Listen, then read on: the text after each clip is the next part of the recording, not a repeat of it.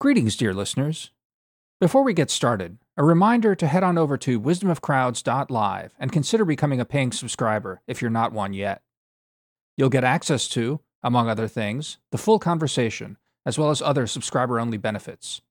And don't forget to give us a like and review on your favorite podcast app. With all that out of the way, on to the show.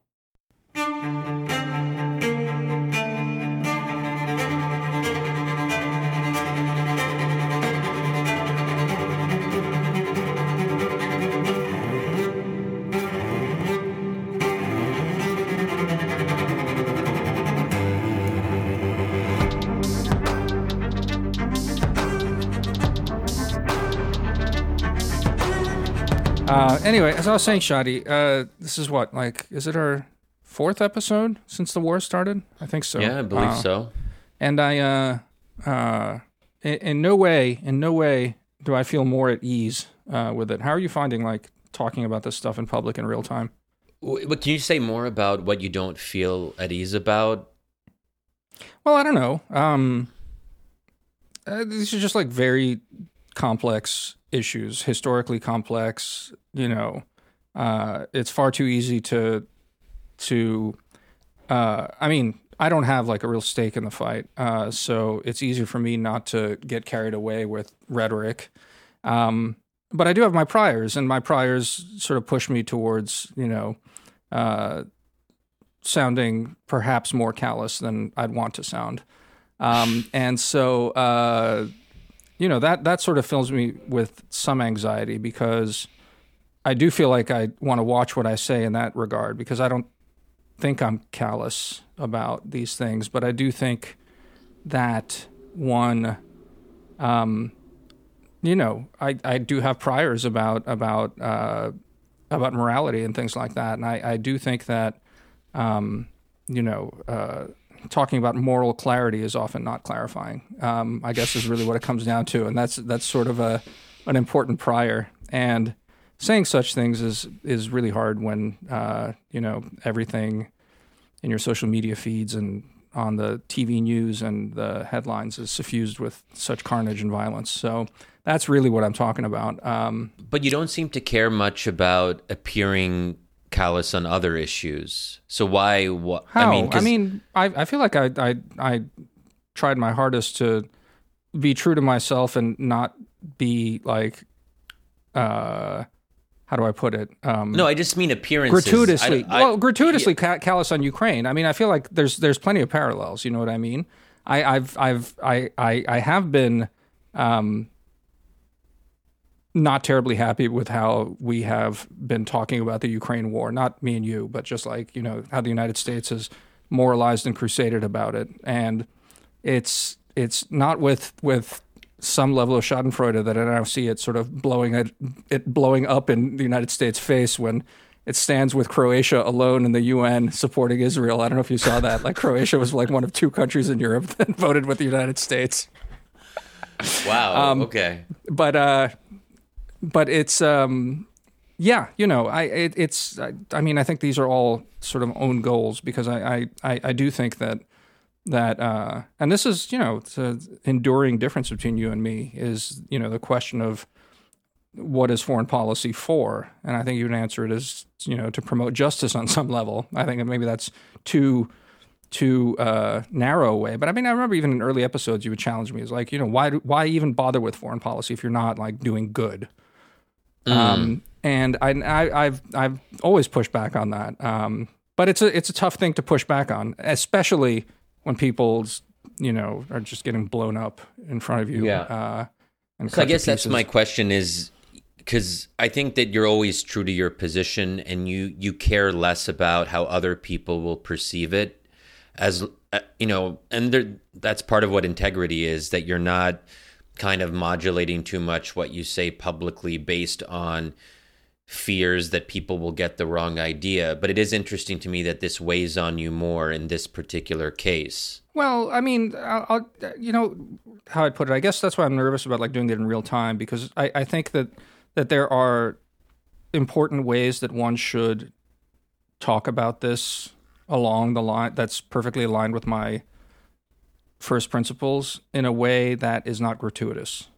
Yeah. And that is not alienating gratuitously. It has to be alienating on some level, but that is not cruel. That is not just easy to dismiss, I guess, is the thing. It's not so much that like I'm terrified that, you know, people say like, my God, he's a monster. It's more that you know, you see it on every side of this debate, and I don't even mean between you know, Israelis and Palestinians and Arabs and Jews more broadly, but you just see it on all sides of the debate. It's like we've seen in almost everything else that has sort of dominated public discussion, right? It just ends up being some facet of this idiotic culture war and point scoring and team building and line drawing and crusades and the rest of that.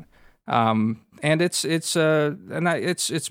really is more heat than light, right? When it sort of boils down to that.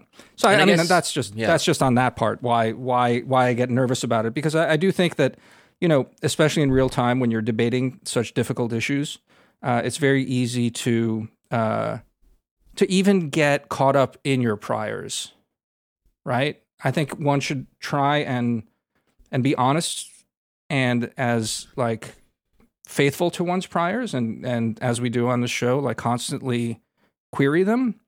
But it's also really easy is to just sort of get wrapped up in it and just be like, you know, well, this is what it is, and then just sort of get really dogmatic about it. You have to leave room to be challenged, I guess, and you know, which is hard, yeah. And I guess this is what I struggle with is I'm getting a lot of maybe not a lot, but definitely significant criticism from folks on my own side on this, you know, if we want to call my side the pro-Palestine side or what have you, and from Arab Americans, Muslim Americans, about like why I haven't said certain things or taken certain positions. And even a non-Arab friend was just texting me the other day, and she was asking if I was going to the pro-Palestine protests that's happening in DC this weekend. And I said no. Why not? Honestly, I was going to go like and just okay. I mean, and walk I can around. go as go? like Let's go. I can go as like an observer, and you know, as part of my journalist hat, and just seeing what the vibe is. I'd be very interested to see. But I think she wasn't so much asking me, Shadi, are you interested in observing the protest? She's like, okay, we're all doing this. It's time. Yeah. And are you gonna show up? She wasn't saying like, let's get a taco afterwards. Yeah, exactly. And then I told her like, listen, I mean, I don't really see that as my role, but also I don't know if I 100% agree with the idea of an immediate unconditional ceasefire. I think that one needs to put proper thought into what a ceasefire looks like. You can't just go out and do a protest and call for a ceasefire and then the ceasefire falls from the sky. Right. Like there just has to be a little, like this is not just about the right slogans. It's about actually trying to bring about better outcomes. And I think that, and again, like I am somewhat reticent to say what I'm about to say right now to Arab Americans and so forth. But, you know, I guess it has to be said, you know, I don't think a ceasefire proposal that doesn't take into account like Israel's security concerns vis-a-vis Hamas is plausible. I mean, you can have a humanitarian pause that is temporary, but at some point you have to be able to say something about Hamas's military capabilities. I mean, it's not really realistic to say that Israel is just going to accept that Hamas survives and is able to still have capacity for launching rockets or, you know, other military maneuvers against Israel. I mean, that just seems like a non-starter to me. There are two sides to a ceasefire conversation, and I don't know. Like, am I being almost as I'm saying this? I feel like I'm not being a good progressive or not being a good pro-Palestinian voice, but I guess at some level, I don't really see my primary role as a pro-Palestine voice. Like I'm an analyst. Right. Let me ask you this though. As someone who has much less sort of, again, like personal emotional stakes in it, I've also felt though differently that the analysis doesn't even matter at this point. And that's the part that's that I'm sort of grappling with, I guess. I mean, we're recording this the night before the Hezbollah leader Nasrallah is supposed to give a landmark speech, which may or may not be a landmark speech. So, we'll try not to date this conversation about that. We'll see where the whole conflict is while this episode's going live. But it's even when you were describing there the preconditions for a ceasefire. I just, you just peel the onion back, and I'm not sure what any of it means. Do you know what I mean? I imagine you're saying a preconditions for a ceasefire need to be something along the lines of Israelis committing to some kind of process afterwards, some kind of vision for restoring a legitimate government to the Palestinians afterwards in Gaza, if not in the West Bank, real credible moves towards a two-state solution, and all of that. But that's all fine, and it sounds good. The sort of thing that, it's a lovely thing that'd be great for the Washington Post to publish. And as a reader, that sounds good. That's a plan. We've got a plan. We're going forward. But it seems so besides the point on some like really profound level. I don't know if you saw a couple hours ago. I think the Israeli military released, and then I think Gazan authorities, so I guess Hamas, verified that the IDF has in fact bisected the Gaza Strip right now. Gaza City is now completely isolated from the south. They're holding a chunk of land, and the IDF is also in the north. I was as that map sort of popped up on my Twitter feed and seems to be legitimate at this point. I was thinking back to some of the things that military leaders, Israelis, were saying. Was like, after this is done, there'll be no more Hamas, okay, and there will be, not all of Gaza is going back to the Palestinians. There will be a buffer zone. And I remember thinking to myself, I was like, buffer zone. So it seems strategically sort of dumb. So like, a cordon of a couple of kilometers all around, so shrinking it internally like that. And then, okay, so a little less land, and how much more security is that? But then it dawned on me, maybe the buffer zone is just basically Gaza City, which is about to be leveled. And then the population of 2 million Palestinians to be squeezed in half of what Gaza was in the south. And I have no idea. I'm speculating wildly here. There's been no, the military's been quite silent on this. But you know what I mean? Like, just it's so many things are unknown. I'm not even sure the Israelis have any kind of plan for exactly what they're shooting for here. So there's just like, there's the logic of events. There's the logic of military events of what the Israeli IDF thinks they need to do to secure this and crush Hamas. What kind of facts on the ground that leaves? Never mind the potential veto that Iran, Hezbollah, the Houthis, and Hamas itself has on any sorts of plans and decisions.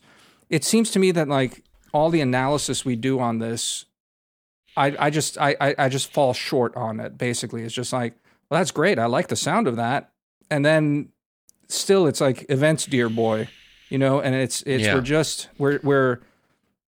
But but I would say this: what we can do, and what I've been trying to do, is to propose a more plausible ceasefire, one that actually has a realistic chance of being implemented, by taking seriously some of these other questions.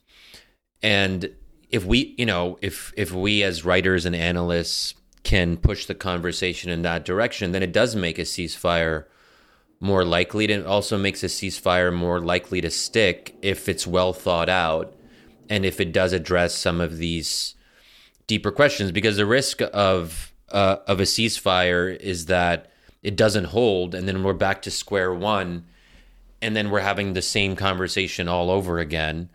I mean, look, but there is also a part of me that wants to say, like, in my ideal world, of course I want a ceasefire right at this very moment as we speak. But then, like, I also know that Israel is never going to agree to many of the things that we wanted to agree to. So I think this is a question of, unfortunately, we have actors, and maybe this is what you're getting at, and you know, in Matt Yglesias's discussion of my ceasefire proposal, which he sort of amusingly called the Hamid plan, he sort of gets at this, like, okay, that this is a nice ceasefire plan, but it assumes, or it wants to believe in an Israel that is very different than the Israel that we currently have. Like, so for Israel to credibly commit to a genuine peace process, I even hesitate to use that phrase, peace process, because it just sounds so absurd. But like, Netanyahu doesn't believe in a two-state solution. He doesn't want a Palestinian state.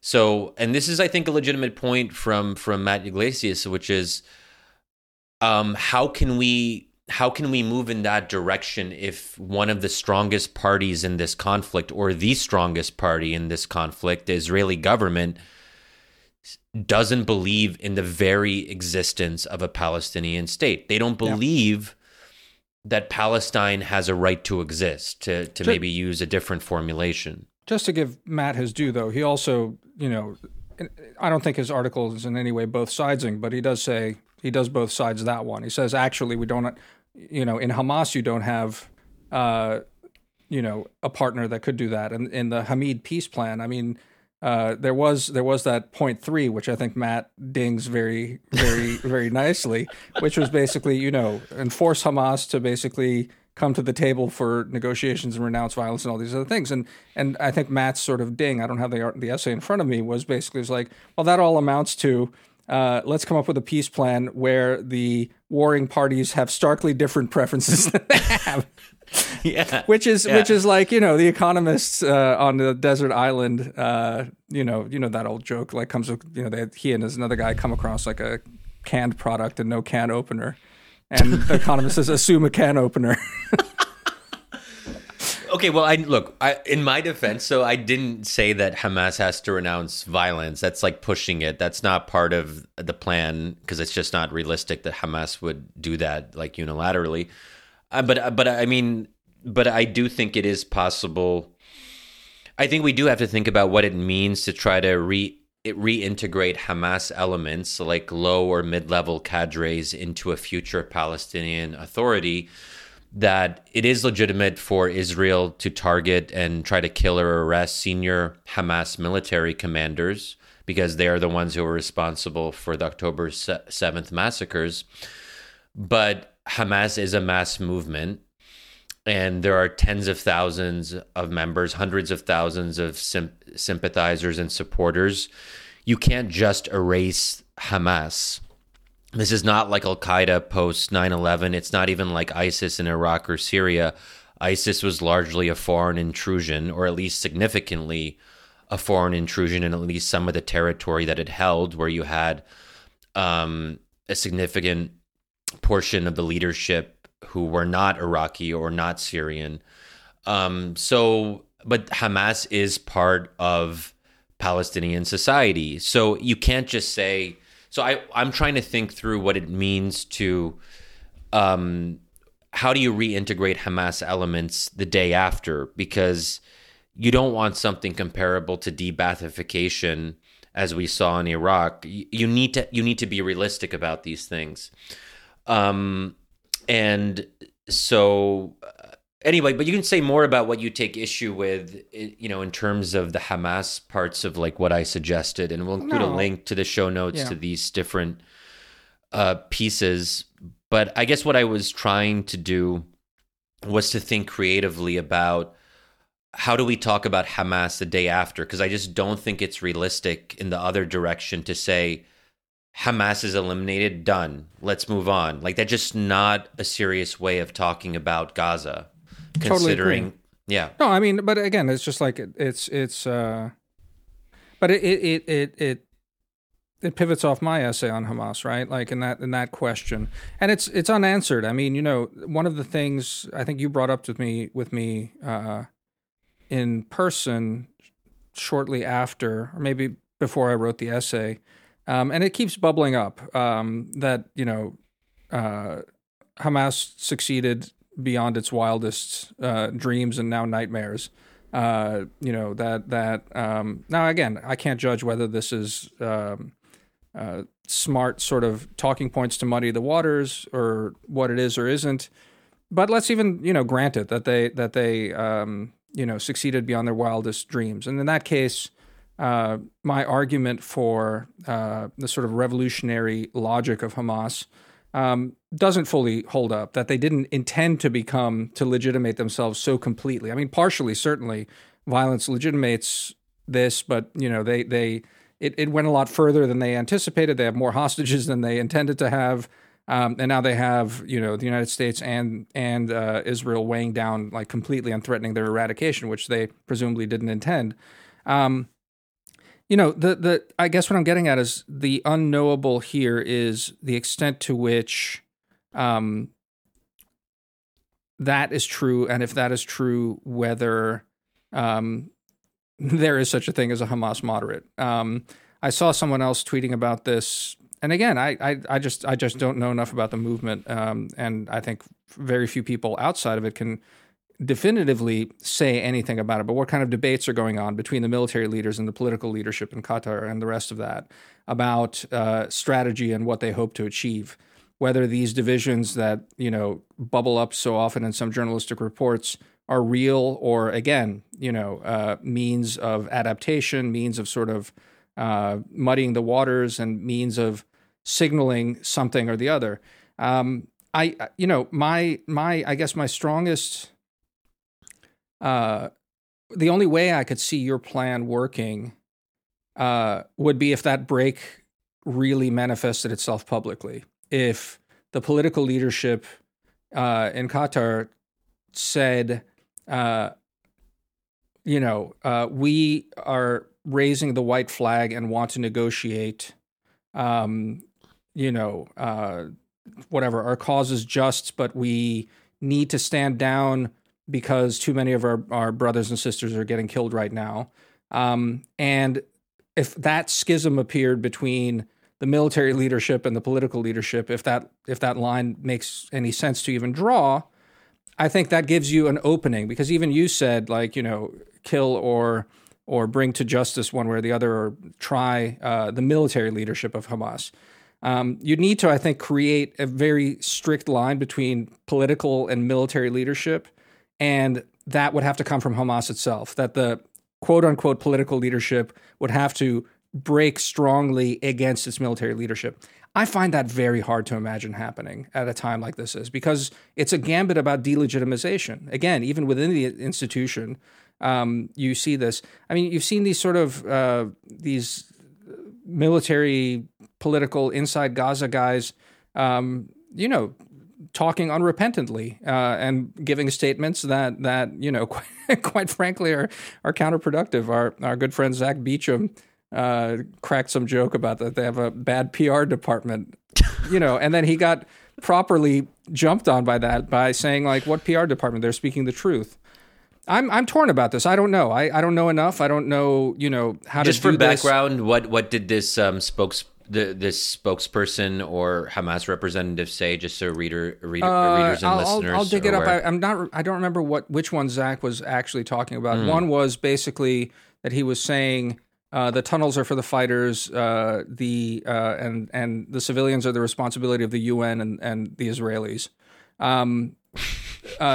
Things like that. And there was the other one he said. He said, no repentance for October 7th, and we'll do it again and again. I think those are the two clips that surfaced up. Doesn't sound like a movement that's quite ready to that to me it makes me feel like my call on the revolutionary stuff is right on. Now, again, as analysts, we can talk about what cleavages might exist, how they can be exploited, and all the rest of that.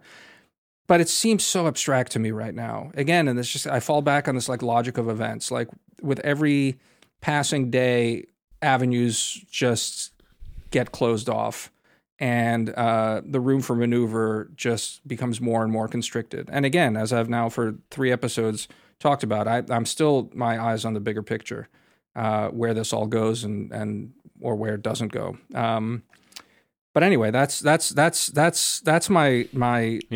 my thoughts on your peace proposal and like point 3 in it exactly. Maybe a little bit more detailed and more charitable than what Matt said, but like anyway, that's my thought. I don't know.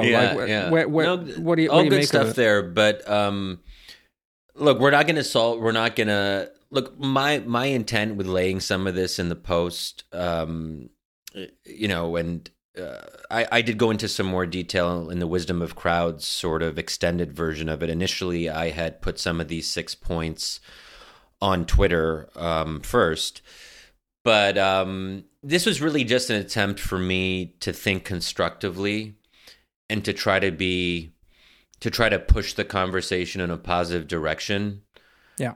But obviously anything that we propose is going to seem fantastical just because, as you say, the situation on the ground is just so depressing and devastating that a lot of this talk about the day after just seems so far away from where we're at today. Yeah. But in the end, I just saw it as a way to start a conversation, and I'm glad to see that a number of people have responded and have engaged with what I laid out there.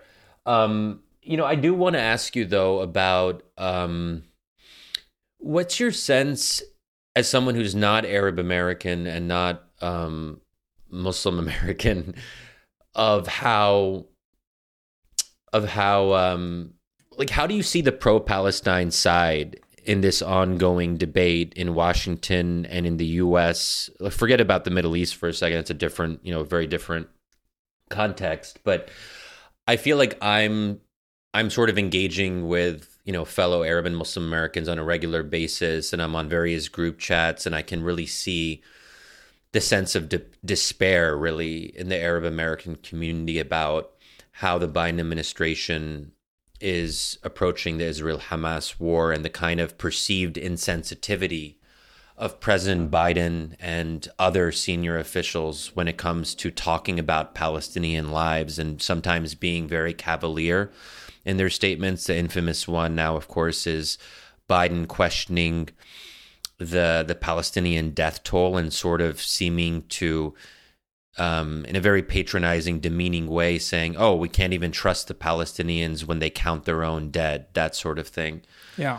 And I was glad to see the Washington Post, issue a somewhat exhaustive fact check of Biden's claims, and we'll include a link to that in the show notes. I thought it was very good, and basically saying, like, Biden really this was not a good look on Biden's part, so on and so forth. But do you think, when you look at activists, because you're very much a non-activist, I mean, I'm not either, but at least I know a lot of them, and I try to keep my ear to the activist ground, because it's just very interesting to me to see how the Arab American community is dealing with what's going on. I think it is a really profound sense of dislocation, of being alienated from the Democratic Party, being alienated from the Biden administration. But how do you see all that?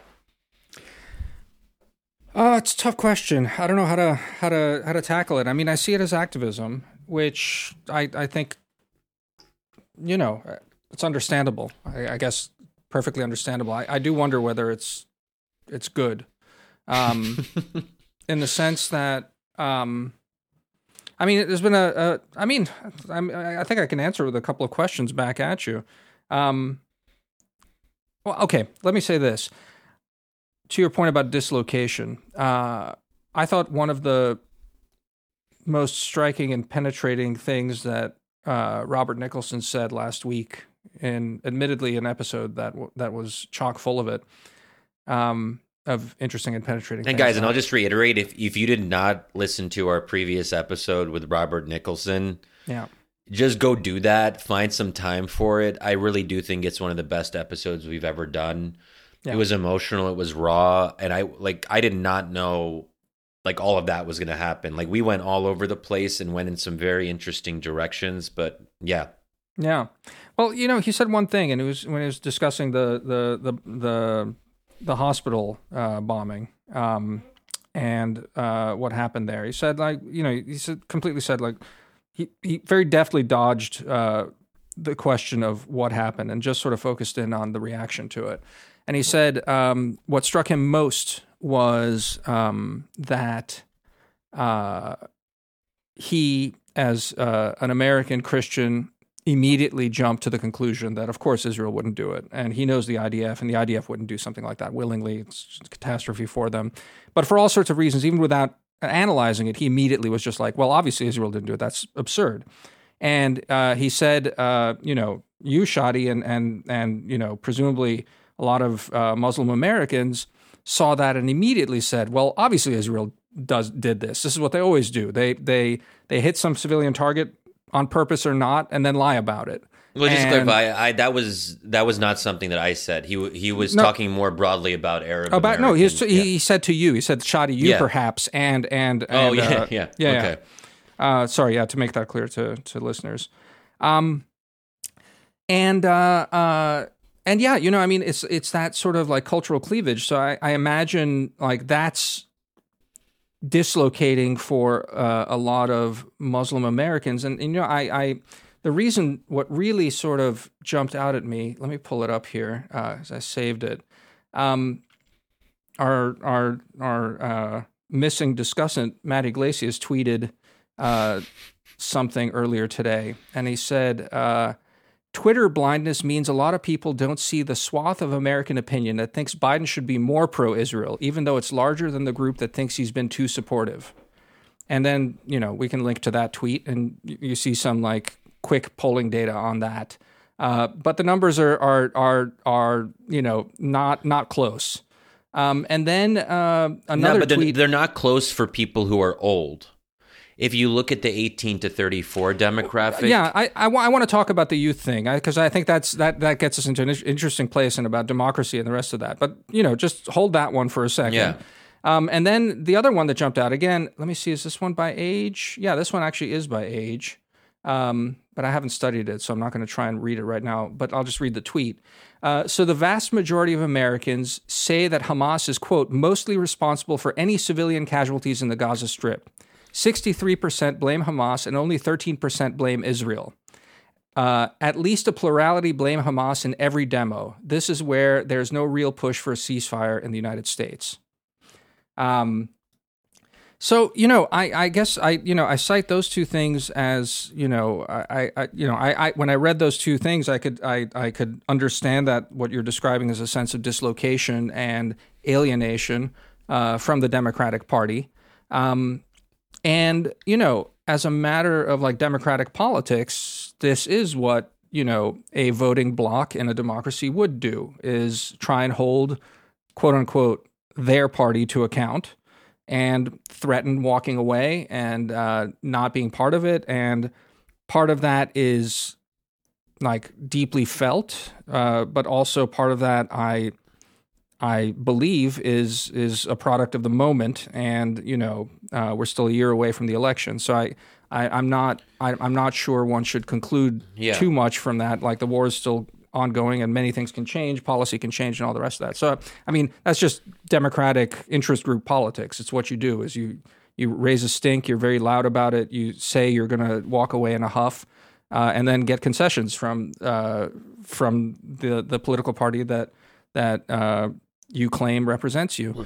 But still, as a background to that, it's these poll findings, which is that, what Robert was getting at, right? This almost instinctive American sympathy for Israel, which, again, I think it's look, but not to do like a competition of polls, but I think what you say is right about certain demographics in America, especially older ones. There was a poll from It's from a progressive firm, but it's been reported on quite a bit. It's from the firm Data for Progress, and they found that 66% of likely U.S. voters strongly or somewhat agree that the U.S. should call for a ceasefire. Mm-hmm.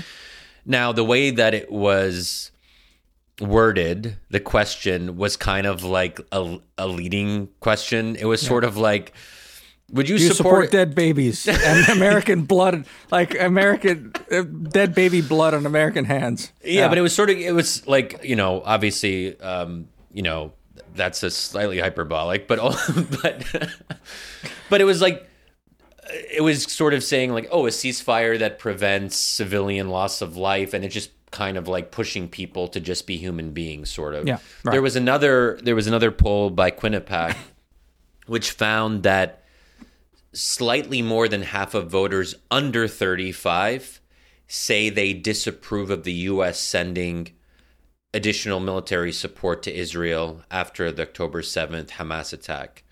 And but the rest of the older demographics, especially if you go like 50 and 60 and above, they're like all for sending weapons to Israel. So that's where you kind of start to see some of this generational gap. Yep. But I think I'd make a broader point though and say that the progressive activists have been effective in putting the question of a ceasefire at the forefront of the public debate. I saw earlier, I haven't gone into a lot of detail about the specifics, but Senator Dick Durbin, I believe, was the first senator to call for a ceasefire the day that we're recording this.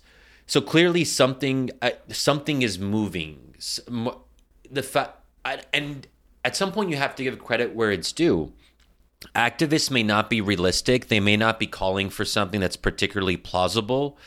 But by being so vocal in progressive spaces, that is something that it appears Democratic politicians are feeling.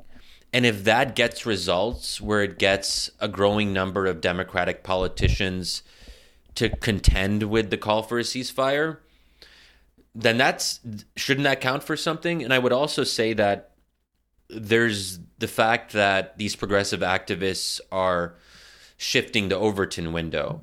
By calling for an unconditional ceasefire, they're expanding the bounds of acceptable discourse. So now, you have a lot of people calling for humanitarian pauses as a kind of compromise middle ground option. That's maybe not ideal, but that's great. But I think that that's only possible if you have people calling for something a lot more than a humanitarian pause, right? Yeah. That's it for part 1, dear listeners. There's a lot more where that came from. If you're not yet a paying subscriber, please head on over to wisdomofcrowds.live and become one. Help support our work. Hope to see you in the bonus.